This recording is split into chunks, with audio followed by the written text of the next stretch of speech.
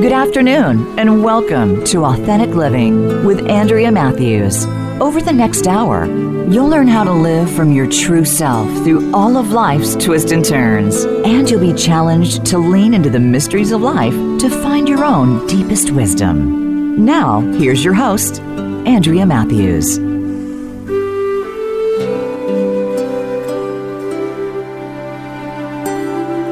Good afternoon, and welcome to the Authentic Living Show. Today, we are talking to Dr. Don St. John, author of the book Healing the Wounds of Childhood, as this is one of the most important of all the subjects we could discuss. Very often, it is these wounds that keep us trapped, even as we're striving to get past them in some way. How do we grow into our full potential while these wounds remain yet unhealed? How do we increase our ability to receive and absorb love, enjoy more life-giving love connections, deal more effectively with stress, and improve our resilience and health, all while expanding our sense of who we are? These questions and more are going to be answered during today's show, so stay with us today. Let me tell you a little bit about our guest. Dr. Don St. John is a PhD as a psychotherapist, a somatic relational teacher, a coach, a public speaker, and an author. He's an authorized continuum movement teacher and a Hellerwork structural integration practitioner and trainer. He's taught classes and given presentations in several states in the United States, Canada, New Zealand, and Brazil. As a psychotherapist, he works in a style that requires deep empathy and attunement with his patients. It is a level of emotional presence that he could not have even understood or imagined when he began his own personal healing journey, which we'll be talking about. Don has clearly walked what he talks. He lived in Salt Lake City with his wife for 30 years, Diane, the co-founder of Path of Connection. They have been teaching together for 25 years. And we are very excited to talk with him. I have read this book, Healing the Wounds of Childhood, and found it very healing for myself, and it will be very healing for my clients as well. So we're in for a treat for today. Don, welcome to the Authentic Living Show. Thank you for being here. Well, thank you for inviting me, Andrea. Well, I'm looking forward to a good talk with you. So we just said that you have clearly walked what you talk. So I think first what we should do is find out about your own personal journey of healing. Would you be willing to share some of that with us today? I would love to.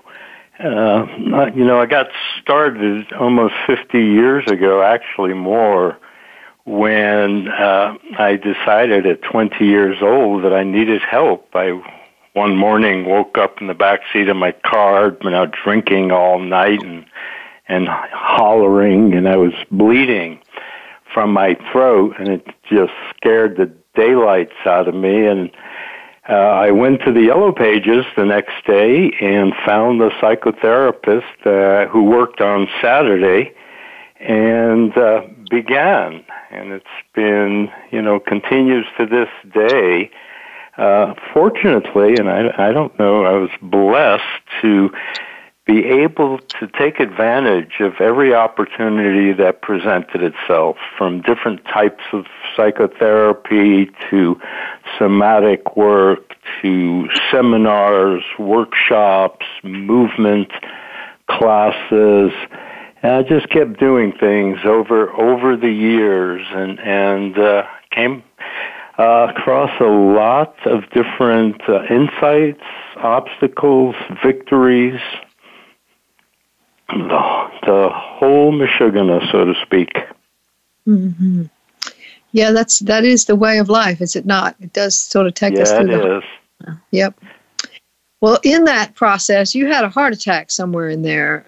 Tell me about that.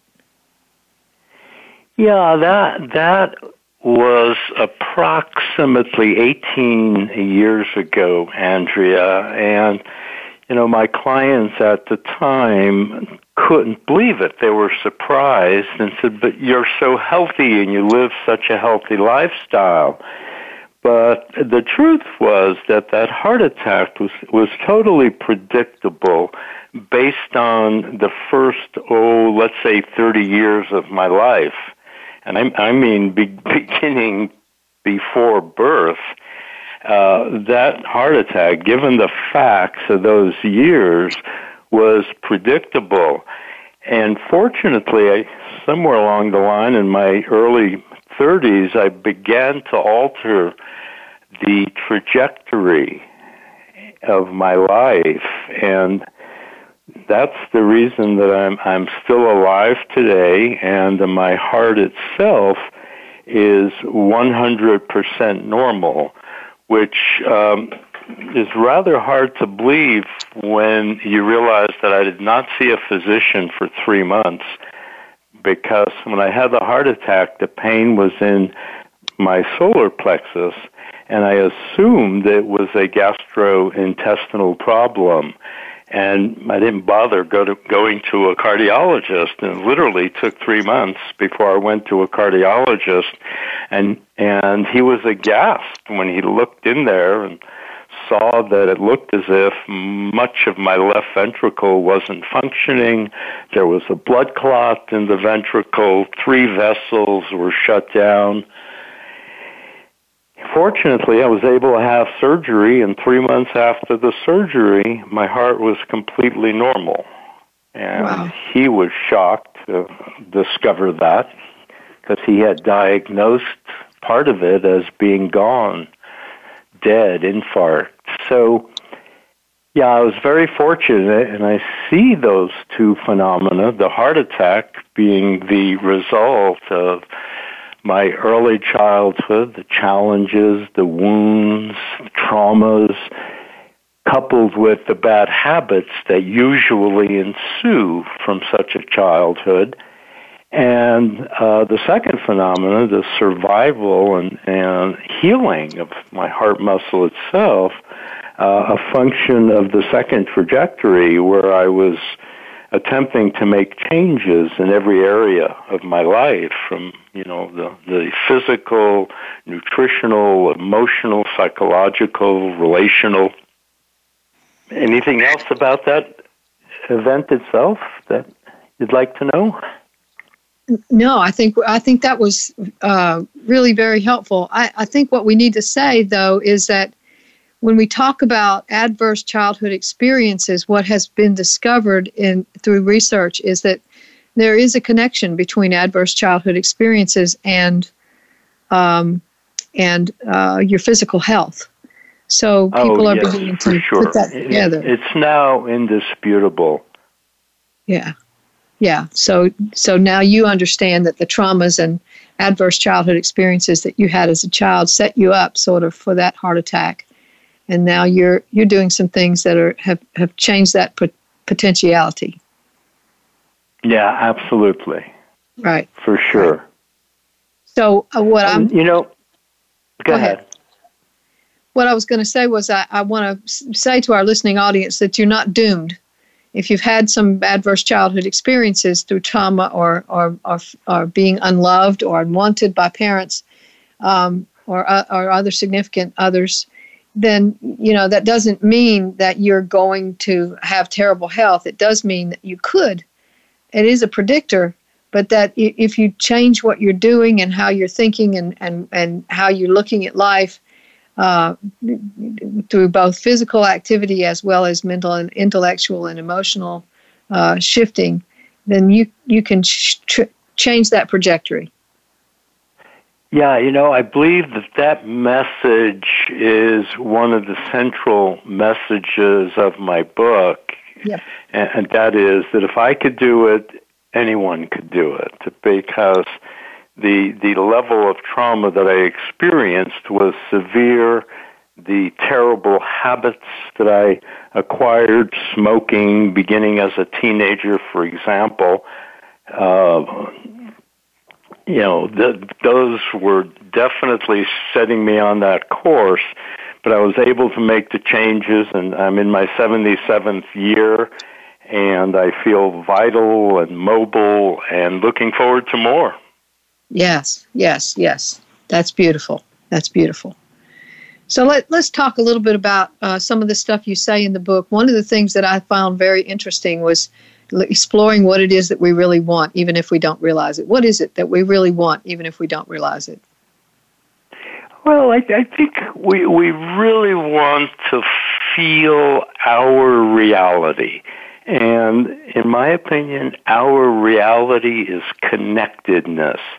Connected connectedness with life, connectedness with each other, and to feel our profound connectedness to the fabric of life, and simultaneously to feel our autonomy, our freedom to choose, our freedom to be, our freedom to love. I think, it's a profound want of humanity and often unrecognized, but I think that's essentially what we all want. Yeah, that sounds like you're saying that we really just want to be present and be here for our life. We don't want to miss it. Exactly. To be present, to be alive. The experience of aliveness. I believe it was Joseph Campbell who once said, it isn't so much the meaning of life that we seek as it's the experience of being alive. And I think that's how you put it, being present, showing up for it, being here for it. Yeah.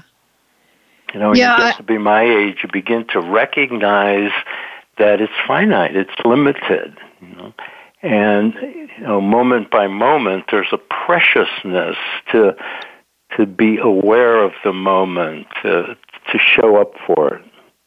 Yes, I agree. And I think it's also important at this point to point out that there's a way we can be here but not really be here. Clinicians call it dissociation. I call it, also a clinician, but I also call it living out of your body. You're not really living present in your own body. And I think my own personal childhood traumas had me doing that for a while, and I had to figure out how to be here. And I think it's so much more prevalent, Andrea, than people realize. It has different manifestations. For example, PTSD has been getting a lot of press, and the extreme association that can go along with post-traumatic stress disorder. But we see it so much in so-called normal behavior where people go through the motions and come across as very functional. They get up in the morning and go to work and come home, watch TV, go to bed, but they're not fully alive and feeling present and the immediacy of the moment. So congratulations to you for A, recognizing it, and B, doing something about it. Yeah, and I think that's a big part of the work and a big part of what you do every day as well. So, Thank you for the work you do. So, okay, let's move on. Why is it that you say that normal is not good enough? Well, normal is a statistical concept. We measure the phenomenon and look at where most people reside. And if we look at where most people reside, what we recognize is that most people are not thriving in an emotional, relational, spiritual, somatic sense. That, I think I lay the origins of this in a couple of places. One is in psychology's accepting the medical model as its model for practice. Okay, that we're looking at, what's the disorder, and let's fix the disorder. Mm-hmm. I think that's one. I think the other is the kind of dogmatism that has creeped into scientific materialism. And, we want to be scientists as psychologists, and we ignore a whole lot of phenomena that are not easily measurable. That, along with assuming the medical model that there's this, that being disease-free is normal. A recent politician, actually, she's not a politician, but running for president, and she said, we don't have a health care system in America. What we have is a sick care system. Mm-hmm. Mm-hmm. And I think, as psychologists, we need to look at what's healthy, what's thriving, what promotes people thriving and living as fully and actualizing their potential and becoming whole and recognizing that every stage of life brings with it opportunities for expanding our sense, of who we are and what's possible for us. Yes, absolutely. And too often people kind of rigidify their sense of themselves, and if they do that as they age, things get harder. If they can free up that sense of who they are as they age, things get better. Yes. At least that's how I've found it so far.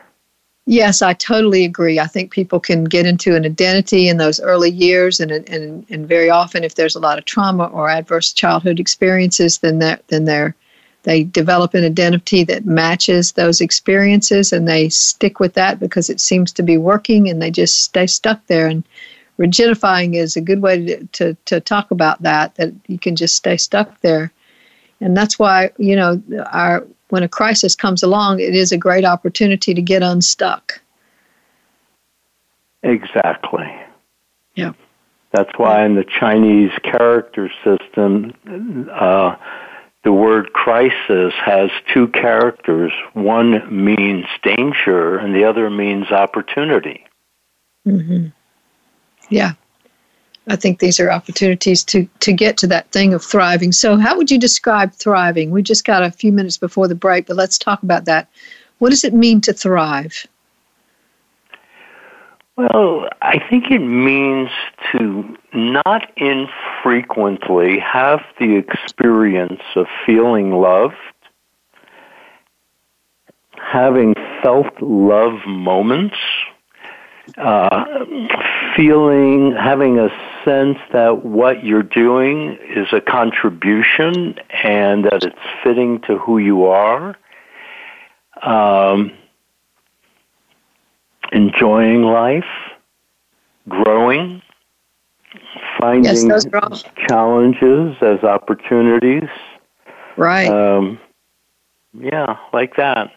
Yes, those are all good descriptors of a thriving life. Yeah, so, what we really want to do is get to a place where that's happening, not where we're just drudging through. And we're going to talk about this some more right after the break. Stay here for more from Dr. Don St. John.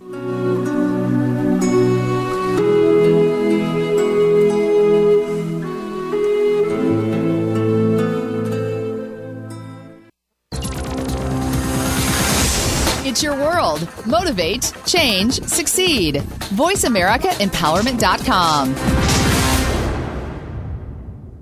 When you learn to see things from a spiritual perspective, it changes the way you see virtually everything in your life. Listen for Dr. Paula Joyce and her program, Uplift Your Life, Nourishment of the Spirit. Our program will help you get rid of the negative aspects of your life and invite love, joy, and prosperity into your life. Turn that negative feeling into a positive one. Tune in to Uplift Your Life, Nourishment of the Spirit, every Thursday at 11 a.m. Eastern Time, 8 a.m. Pacific Time, on the Voice America Empowerment Channel.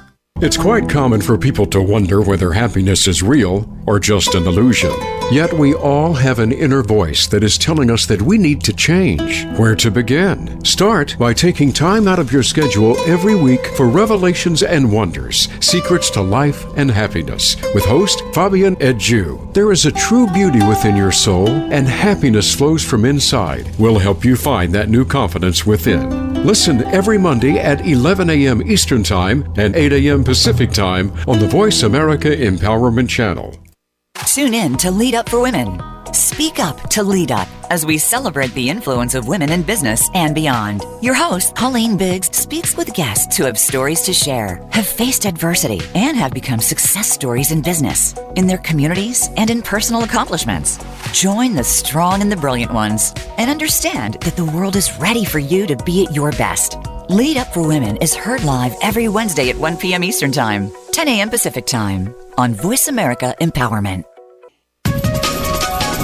Live up to your fullest potential. This is the Voice America Empowerment Channel.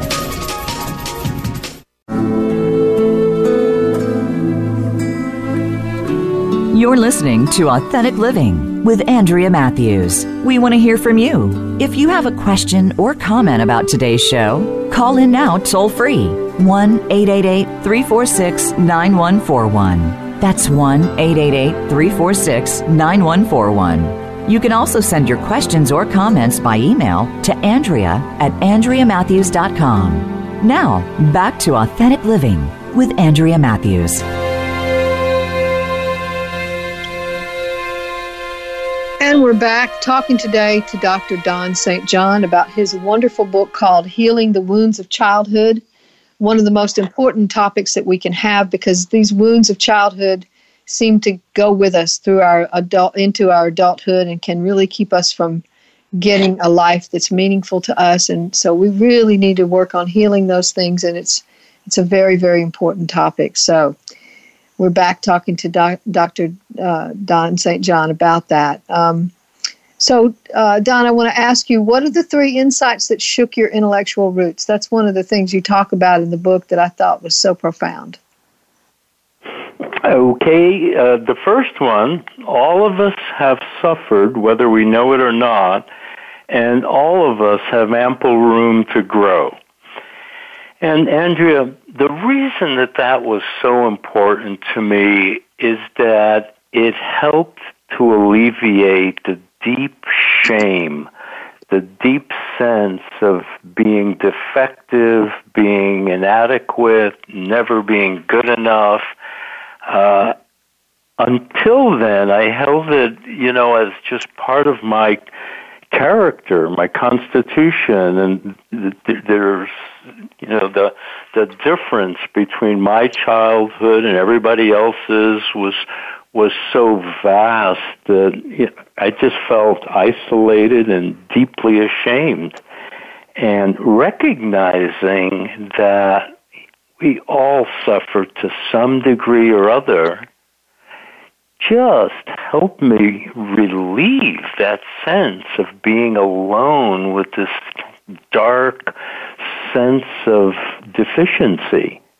And it's hard to tell you how much it helped, look over at someone who appeared healthy and someone who apparently didn't suffer very much. I realized, no, they did to some extent. As one teacher put it, we're all bozos on the same bus, trying to make sense of life, understand their challenges.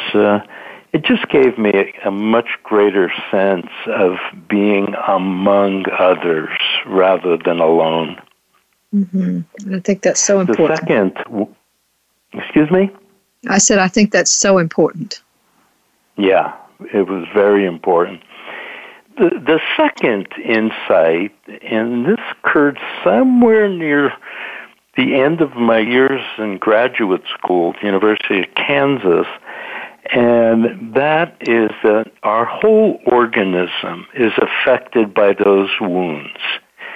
That to imagine that they're simply psychological, mental, or even emotional gives us too narrow a lens through which to see them. They affect our entire organism, from the very fluids of our body to the structure, movement, tissues, our emotions, our belief systems, our thinking processes, our relationships, and our spirituality. All of it is affected. Yes. And from there comes the third insight, which was that physical health, mental health, and relationship quality are all very much related to each other. And so to heal as much as possible, we need a holistic perspective.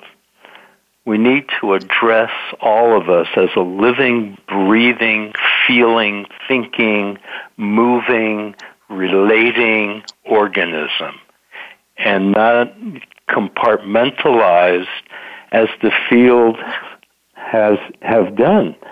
The psychology department is on the other side of the campus from the physical therapy department.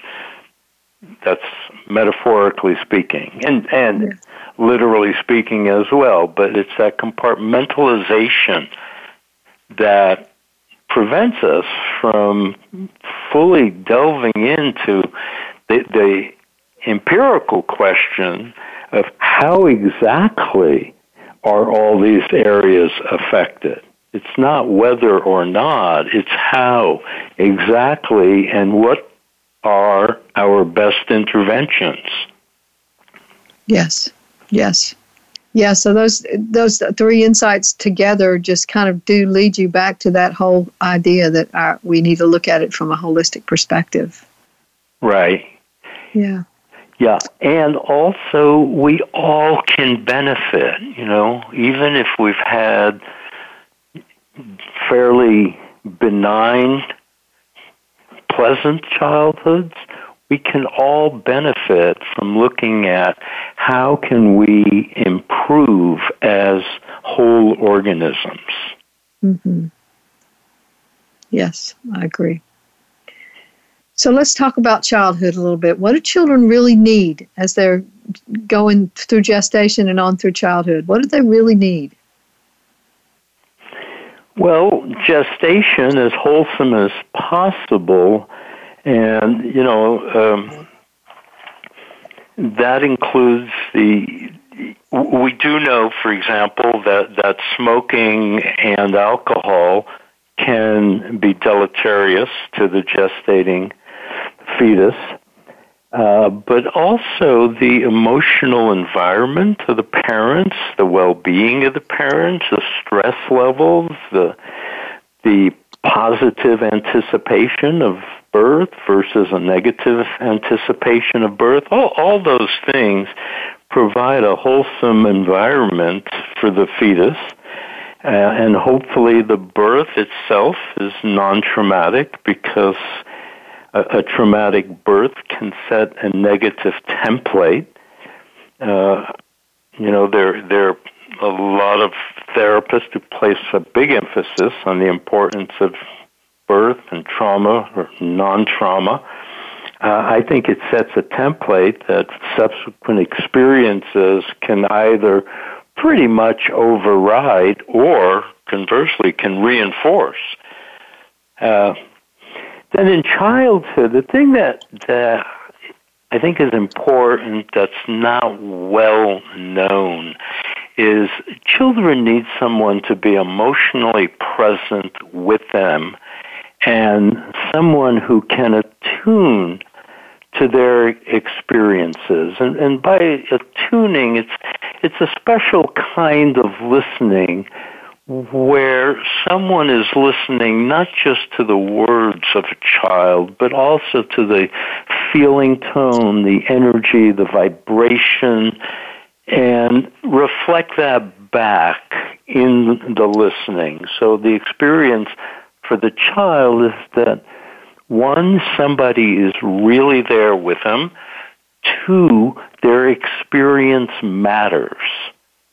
And that's when it's not there, and adults who have not had an adequate supply of that type of experience, they live with that as a belief that their experience really doesn't matter, best kept to themselves, right? Or that no one can really be there for them. And there's often a lot of pain associated with that.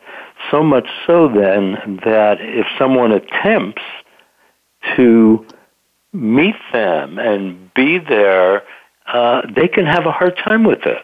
I talk in my book about the challenge of letting oneself feel loved. And it's counterintuitive. Everyone wants to be loved, but we all have a limit to how much we can take in. So to get a sense of that, you can imagine someone just looking into your eyes, really sincere, and really feeling a lot of affection for you and appreciation, and verbalizing that affection, that appreciation, while maintaining eye contact with you. And, one can notice if that's an experience that they would look forward to, or if it would be kind of scary. Mm-hmm. Yeah. I think not having anyone present can make you feel like you have to survive by yourself, and you have to, if you don't survive by yourself, that you're going to be anxious because maybe somebody's going to interfere with your survival in some kind of way. Absolutely, exactly. Yep. I think what we're talking about really are the roots of most society's problems, whether we're talking about the polarization and the political spectrum, whether we're talking about gun violence. The roots go back to these early experiences. And yes. I can say a little bit more about that if you'd like. Yeah, go ahead. Well, as we fully mature, and I don't mean just chronologically, but emotionally, psychologically, spiritually, what's required on a physiological level is for a part of our prefrontal cortex to develop a good part of its capacity. I can't quantify this, so I'm using phrases like a good part of its capacity. And the nutrition that part of the prefrontal cortex needs in order to develop this capacity is a tuned connection. Somebody being there, somebody being emotionally present. Yes. Without that, if that doesn't develop, it's like, the analogy I used is like there's no chief executive officer in the corporation, and, the vice presidents are running around without any supervision. Mm-hmm. So, for example, we become much more susceptible to fight-flight when we don't have a well-developed prefrontal cortex. Right. It's that part of the brain that can look and say, wait a minute, that's not a tiger. Somebody just looked at you cross-eyed. It's not a big deal. Let it go. Mm-hmm. Versus immediately going into, what's your problem, buddy? Mm-hmm. Mm-hmm. That fight-flight reaction. So, you can extrapolate this all the way to how society functions, and you can see we're not doing all that well right now. Mm-hmm. But I think at the same time, there's cause for optimism because, the things that I'm talking about 20 years ago, even 15 years ago, were not all that well known. This knowledge of what children need is just beginning to seep into the culture. Now, there are all kinds of overreactions, of course, but that children need emotional presence, connection, attunement. Yes, they also need structure. They also need discipline, for sure. Mm-hmm. But the knowledge is new, and it'll take time, but it's cause for hope. Yes, I agree. Yes, children are some children are now being mirrored and heard and attended to in ways that they just weren't prior to this time in our history. Ever, right. Yes. Yeah, so I want to, when we come back, I want to tell the listening audience after the break that we're going to talk about how we can increase our ability to receive and absorb love, because I think that's primary to what we're talking about. We want to understand that before we leave today. But, you've talked about the physicality and the emotionality. Talk about limiting beliefs just for a minute. We just have a couple minutes before the break, but how do we get our limiting beliefs? How do we recognize them? How do we get them? How do we get them? Yes. Meaning their origin? Yes. Yes, sure. Definitely from our experiences.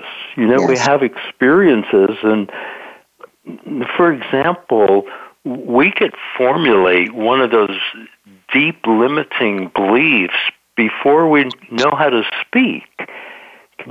Let me give you an example. If a child's needs are consistently not well met, the child will conclude that its needs aren't going to be well met.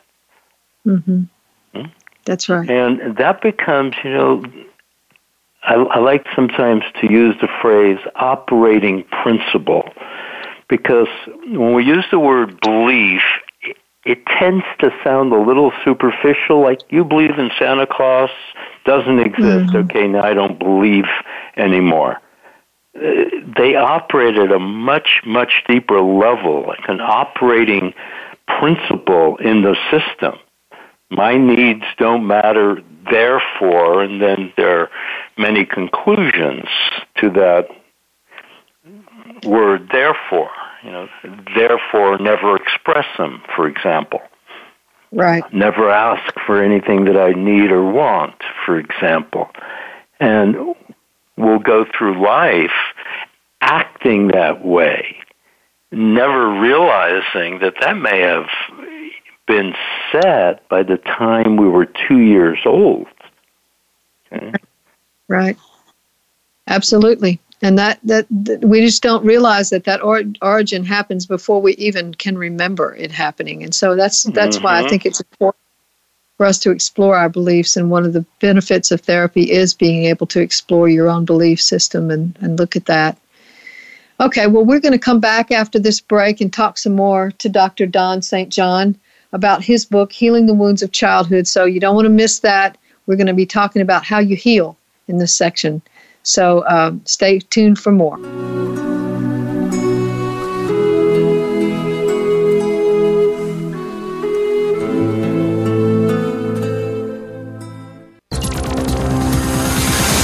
It's your world. Motivate, change, succeed. VoiceAmericaEmpowerment.com. Listen for Mindful Matters, Love, Sex, Spirit, hosted by Dr. Dory Lynn. Dr. Dory is coming back, sexy, savvy, and with sage advice from nearly 8 decades of life experience. It's not retirement, it's refirement. It's fun, it's deep. Listening just makes you feel good. If you're looking for straight talk without all the bull in the world, be sure to tune in to Dr. Dory and Mindful Matters, Love, Sex, Spirit. Live every Tuesday at 5 p.m. Eastern Time, 2 p.m. Pacific on the Voice America Empowerment Channel. Make an appointment listening right now. As we age, there are certain situations which we all must face. Care and treatment don't always measure up to what it's supposed to be, and there are many questions that need to be answered. Tune in to Voices for Elder Care Advocacy with hosts Phyllis Amon and Rubina Chaudhry.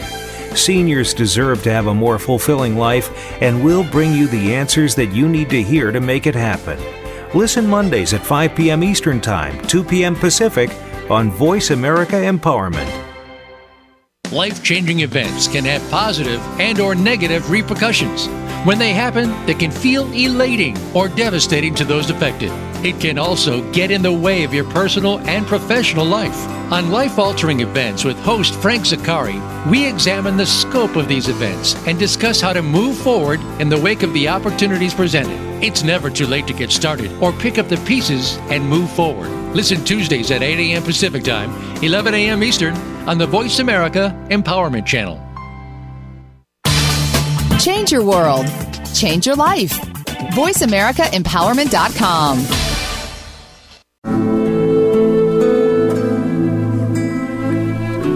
You're listening to Authentic Living with Andrea Matthews. We want to hear from you. If you have a question or comment about today's show, call in now toll-free, 1-888-346-9141. That's 1-888-346-9141. You can also send your questions or comments by email to Andrea@AndreaMatthews.com. Now, back to Authentic Living with Andrea Matthews.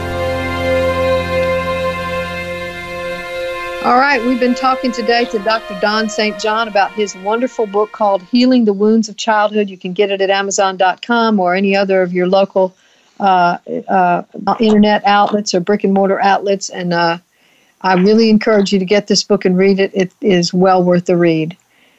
So we want to talk a little bit more about the solution now. We've been talking about the problem for a while. We want to talk about the solution. What are the ways that we can begin to increase our ability to receive and absorb love? One of the most important aspects of what you're talking about. Yeah, and along with that is just expanding ourselves in general, growing, becoming more of who we truly are. I think it all goes together, and being able to receive love, being able to love is a great measure of everything else that I just mentioned. I think the very first requirement, Andrea, is to want to.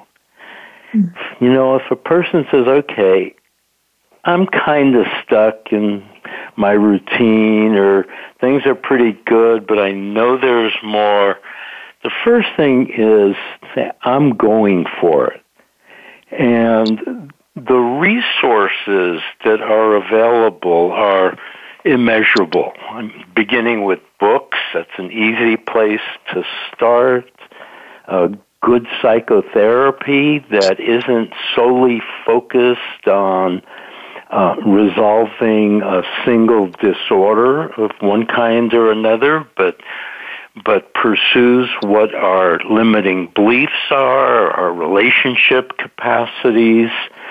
There are many, many practices. Meditation is one that is becoming more popular than ever.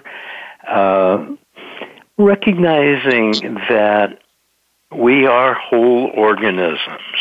How vital do we feel in our bodies? How much armor, that phrase, body armor, has been around for over 100 years, and it has some merit, to sense into our physical structure. Does it have a sense of vitality, grace, ease, or is it locked up? And if it is, begin to pursue. One can Google the word somatic and begin the research there. And, that can be something as simple as yoga and as popular as yoga, but there's so much more. Feldenkrais, for example, the work of Ida Rolf, for example, the work of Emily Conrad. There's so much that's out there to help us in this direction.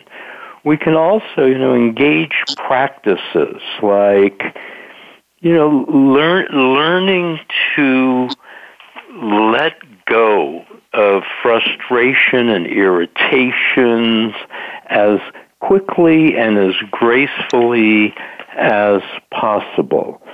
One of my chapters at the moment, I can look it up real quickly. and mention some of those practices like learning to speak from our heart. That's huge. And it's really funny. I was in a training once back in 1970-something, and we were instructed to stand up and speak from our heart. I didn't have any idea what they were talking about. None. Mm-hmm. You know?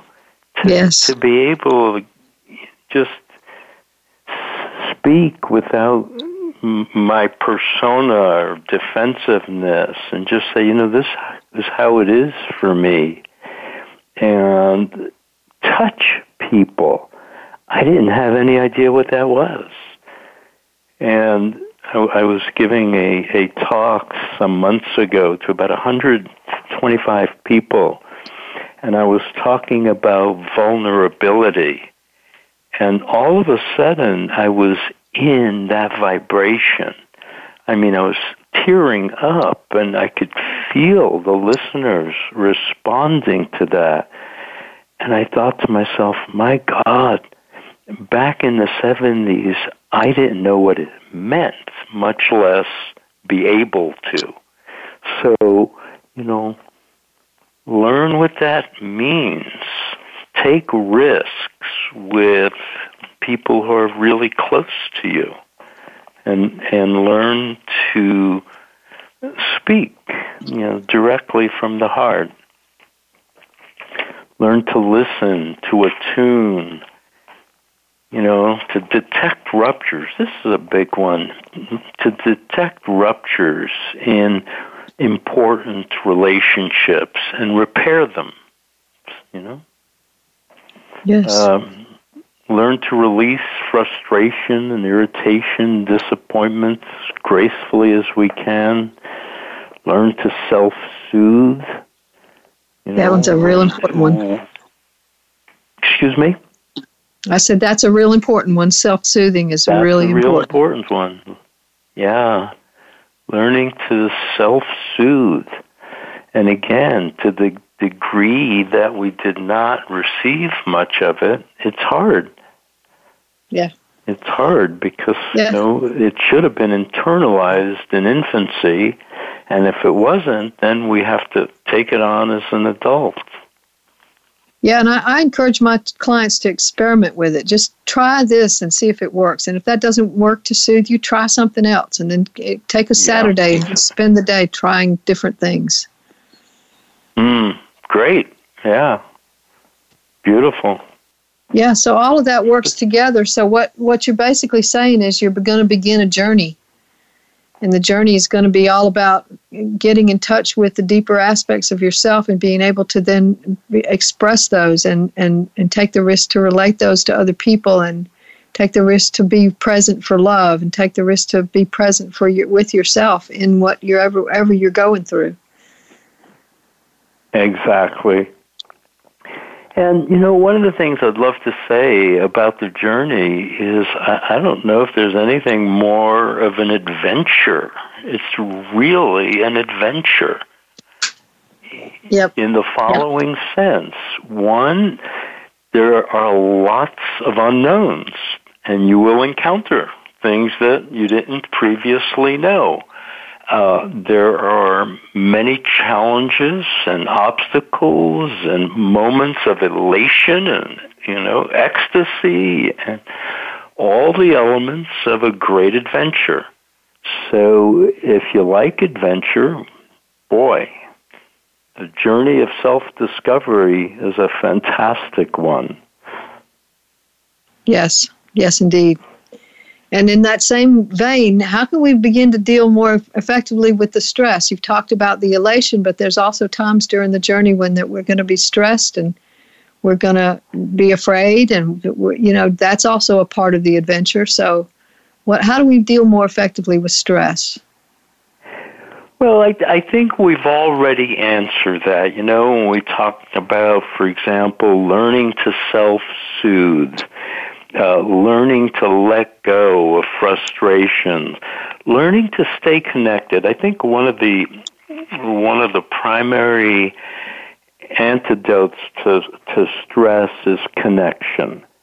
Mm-hmm. If if we're able to reveal our distress, those moments when we feel like we didn't accomplish what we set out to accomplish in a day, or we were frustrated or disappointed, if we're able to share that, again, share it from the heart to a loved one or even a therapist, that is a major, major contribution to effective stress management.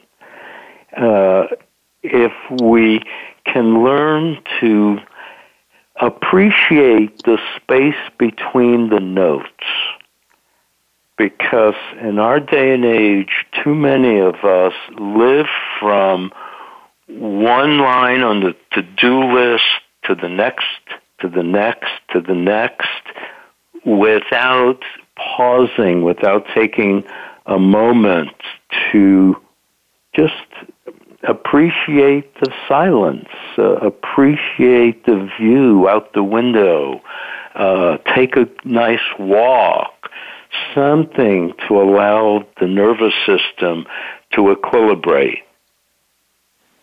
Yes, indeed. So, all these practices that I've talked about and that are in my book about literally practicing letting go, practicing self-soothing, okay, practicing taking moments for ourselves, all of these work to develop our resiliency. Yes. To become more resilient is the answer to stress and distress in particular.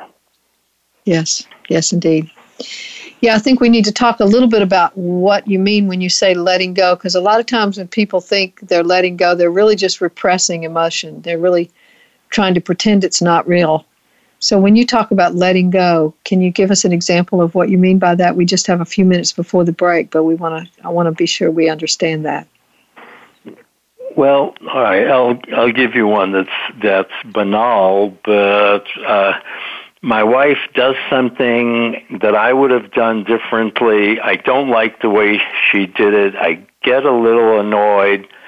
Okay, now I can feed that annoyance with more thoughts, or I can let it go. I'm feeling it. I'm not repressing it. It's there. I see it. I feel it, but I don't give it any more food. I don't add words that increase that annoyance. I don't even have to express it to her if it's inconsequential. Okay? Mm-hmm. If it's something that I can just, okay, that's how she does it. I do it differently. End of story. But what you're referencing it's an important distinction, because if we repress it, it remains in the body. Mm-hmm. Okay, the tissues get tighter. There's a certain contraction around the heart, and it's important that we attend to ourselves and take the time to identify what's really going on. Because if that feeling is still there, I haven't let it go. Yeah. Okay? If that feeling hasn't been replaced by a lighter, freer, more peaceful or more loving feeling, I haven't let it go. It's still there. Okay? So yes.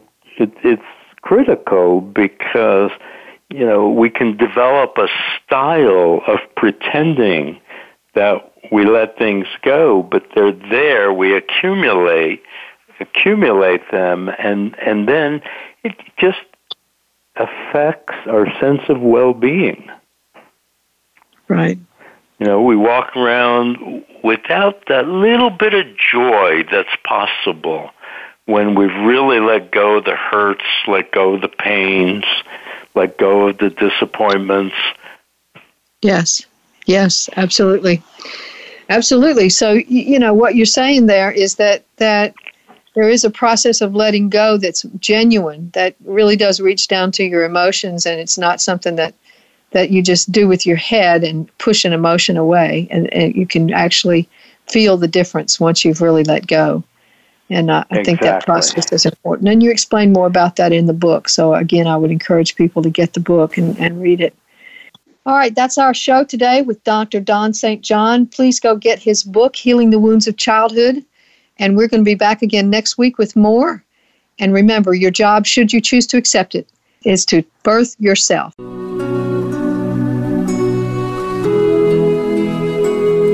Thanks again for listening to Authentic Living with Andrea Matthews. Join us again next Wednesday afternoon at 1 p.m. Pacific Time, 4 p.m. Eastern Time on the Voice America Empowerment Channel. We'll talk again next week.